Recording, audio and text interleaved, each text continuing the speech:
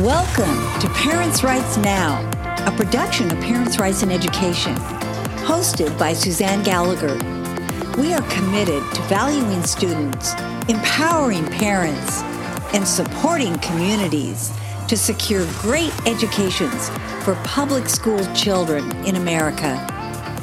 PRE welcomes all students, families, and community members who care about scholastic success for K-12 public school students. Visit our website, parentsrightsined.org, and like us on Facebook. Our chapters include Alaska, Arizona, Colorado, Idaho, Illinois, Maine, Montana, New York, Ohio, Oregon, Texas, Virginia, Washington State, Wisconsin, and something new, Australia. Join us by filling out the form on our website titled Join Us. You will find information regarding issues and information about local and state chapters. Hey everybody, welcome back. Today is Thursday, June 1st. And I'd like to touch on some things related to education, something that isn't pertaining to sexual identity or critical race theory, nothing, really alarming like that, but something that pertains to, guess what? Academics.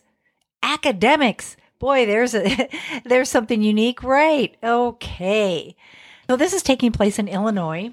So this first article came out recently, actually on May 30th, and it's about Lori Fiorenza, who is the Director of Student Learning at Oak Park and River Forest High School. That is in Oak Park, Illinois. And the article was written by LGIS News Service and dated May 30th. Oak Park and River Forest High School administrators will require teachers next school year to adjust their classroom grading scales to account for, guess what? Skin color or ethnicity of its students. School board members discussed the plan called Transformative Education, Professional Development, and Grading, unquote. And this was at a meeting on May 26, presented by Assistant Superintendent for Student Learning, Lori Fiorenza. In an effort to equalize test scores among racial groups, OPRF will order its teachers to exclude from their grading assessments variables it says disproportionately hurt the grades of Black students. They can no longer be docked for missing class, misbehaving in school, or failing to turn in their assignments according to the plan. Traditional grading practices perpetuate inequities and intensify the opportunity gap, says a slide in the PowerPoint deck outlining its rationale and goals. It calls for what OPRF leaders describe as competency-based grading, eliminating zeros from the gradebook, and encouraging and rewarding growth over time. Teachers are being instructed how to measure student growth while keeping the school leaders' political ideology in mind. Teachers and administrators at OPRFHS will continue the process necessary to make grading improvements that reflect our core beliefs, the plan states, promising to consistently integrate equitable assessment and grading practices into all academic and elective courses by fall 2023. Now, according to the Illinois State Board of Education, 38% of OPRF sophomore students taking the SAT test failed. The OPRF failure rate was 77% for Black students, 49% for Hispanics, 27% for Asians, and 25% for whites. Now, they believe that signal in reinforced districts, DEIJ, diversity, equity, inclusion, and justice, diversity, equity, inclusion, and justice. Advocates for so-called equity-based grading practices, which seek to raise the grade point averages for Black students and lower scores for high-achieving Asian, white, and Hispanic ones, say new grading criteria are necessary to further school districts' mission of DEIJ, or diversity, equity, inclusion, and justice. By training teachers to remove the non-academic factors from their grading practices and recognize when personal biases manifest, districts can proactively signal a clear commitment toward DEIJ, said Margaret Sullivan, Associate Director at the Education Advisory Board, which sells consulting services to colleges and universities. So Sullivan goes on and she calls grading based on traditional classroom testing and homework performance, quote, outdated practices, unquote, and foster, quote, unconscious biases. Teachers may unintentionally let non-academic factors like student behavior or whether a student showed up to virtual class interfere with their final evaluation of students, she said. Traditional student grades include non-academic criteria that do not reflect student learning gains, including participation and on-time homework submission. Are you as incredulous about this as I am? Oh, good grief. Our schools need to be academic, guys. And lowering standards like this is not good for anybody, no matter what the color of their skin is. This is life. We are not preparing our kids to take on the world. The article goes on. School districts across the U.S. are experimenting with getting rid of 0 to 100 point scales and other strategies to keep missed assignments from dramatically bringing down overall grades, according to a March Associated Press report. Others are allowing students to retake tests and turn work in late. Also, coming under scrutiny are extra credit assignments that can favor students with more advantages. Seriously? The report interviewed science teacher Brad Bedell of Santa Clara, California, who said he has stopped giving zeros and deducting points for late work, as well as allowing students unlimited retakes for quizzes and tests. Fiorenza called for a switch to race-based grading last August after issuing a report chronicling a spike in F grades by OPRF students in the 2021 school year. OPRF's administration will adopt language that makes and keeps the system visible and continues to name racism as a complex, interconnected structure, she wrote. We must recognize the unique challenges faced during the pandemic intensify the need for a systemic approach to confronting the racial and socioeconomic discrepancies often experienced by our underrepresented student population. Last year, West Cook News reported on an adjusted grade point average scale implemented by OPRF teacher Fiona Hill.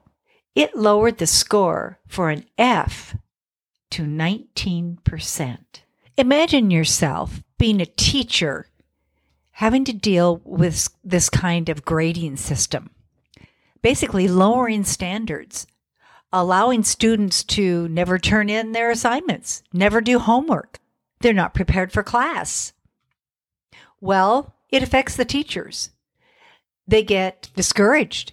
They realize that they're actually not able to challenge their students, that there is no accountability for finishing assignments, turning assignments in, and achieving a higher level of understanding of the subject that they're trying to teach. Our next article has to do with a teacher who resigned from the local school in Lyons Township. It's called Lyons Township High School, which is ranked 44th within Illinois. And students have the opportunity to take advanced placement coursework and exams.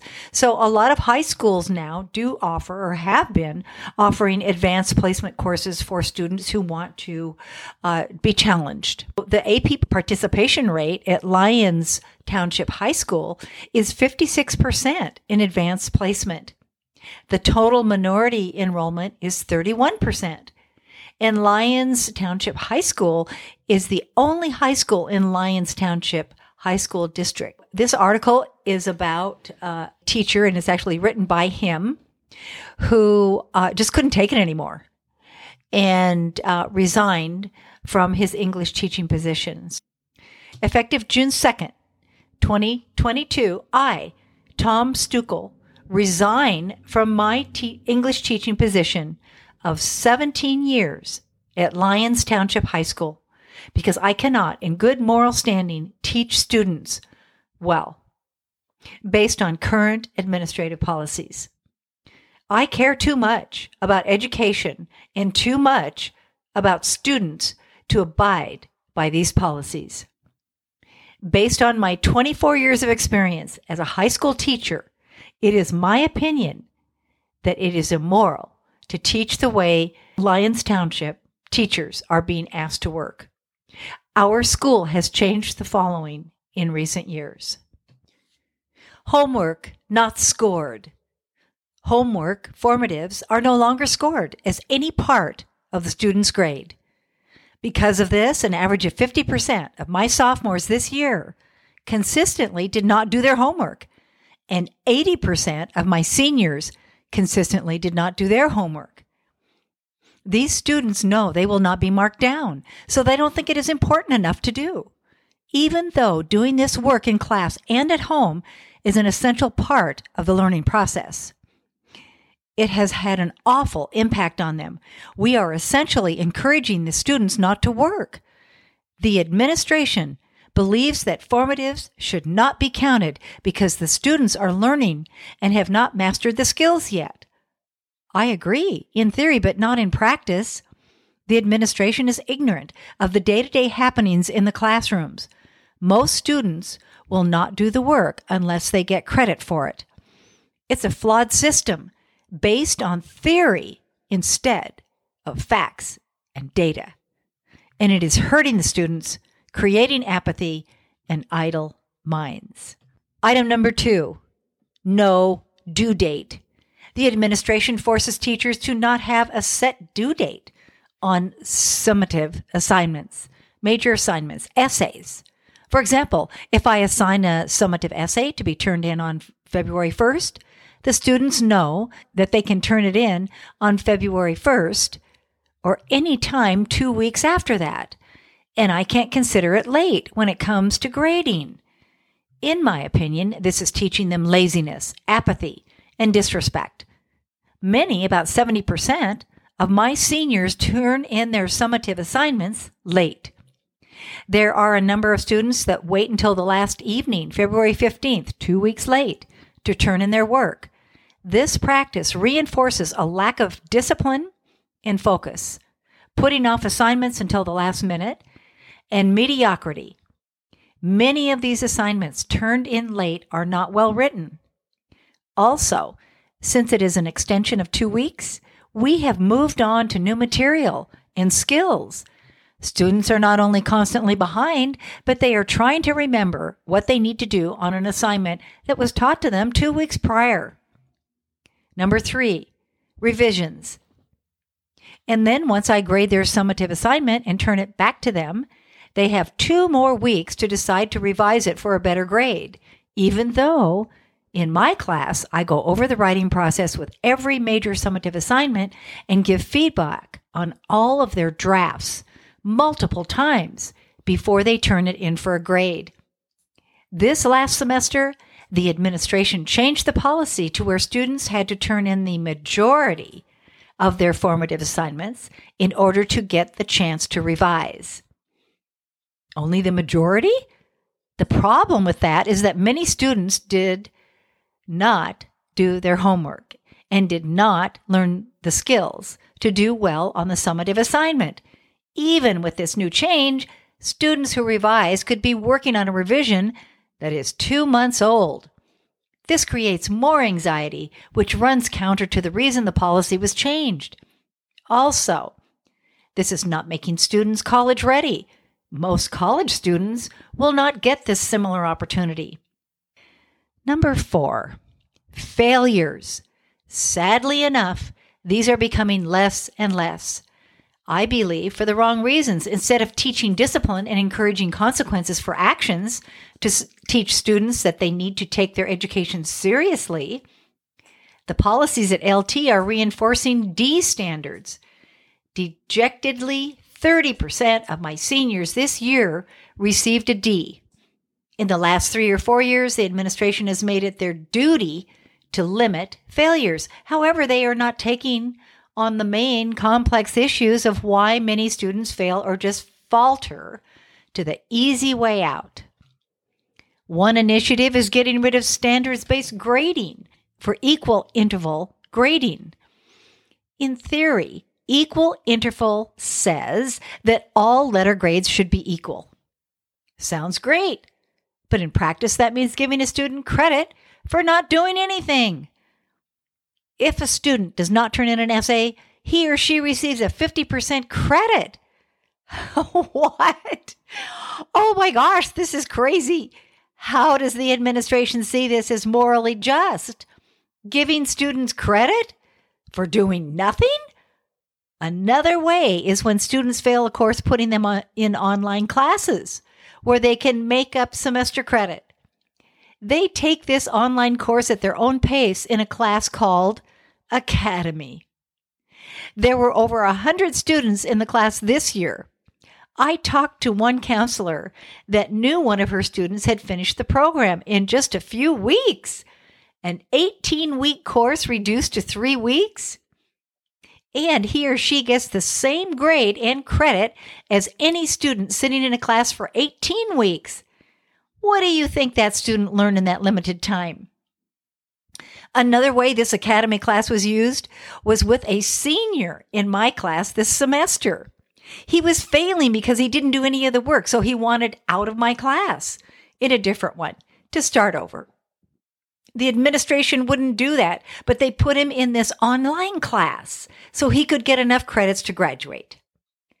More than halfway through the semester, well, what will happen to more students when they know this exists? It is so immoral. Because of all these changes and so many more, cell phones in classrooms, a huge distraction from education.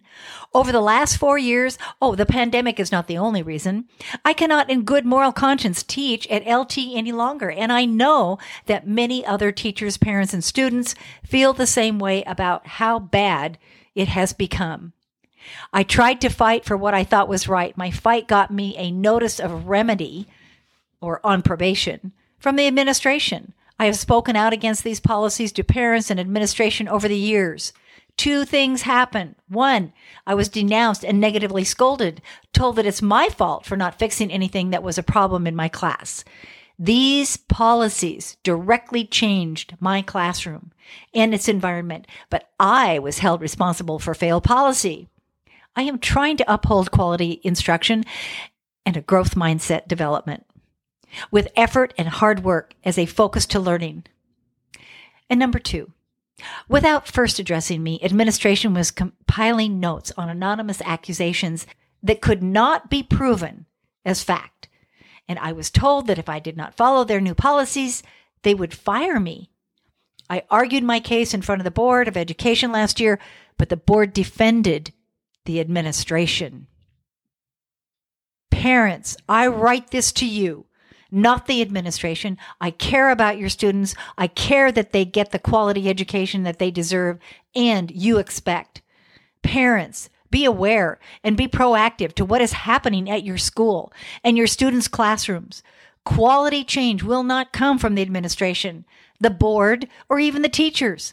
The teachers here at LT are wonderful, caring people, but they don't have a strong enough communal voice to fight against lame policy. Parents, it is up to you to make the change you want for your student. Parents, demand that the policies that are harming your children's education change. And this is Parents' Rights Now.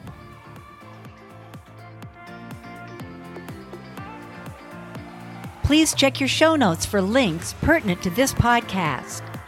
Oh, and one last thing. It would be so great if you could help us out financially as well. You know, we have ongoing expenses every month and we're growing like crazy. And we do give assistance to all of our chapters. They can ask people in their various states to contribute. So you might want to consider that. If there is a chapter in your state, you can indicate that you prefer for the money to go directly to the state. And PRE keeps 20% of that, and 80% goes to the chapters to help them with their expenses for printing, etc. A lot of them are putting on events, and we encourage them to do that. And so this helps them to grow and to take action. And anyway, just go to the donate page on our website, parentsrightsined.org. Thanks much.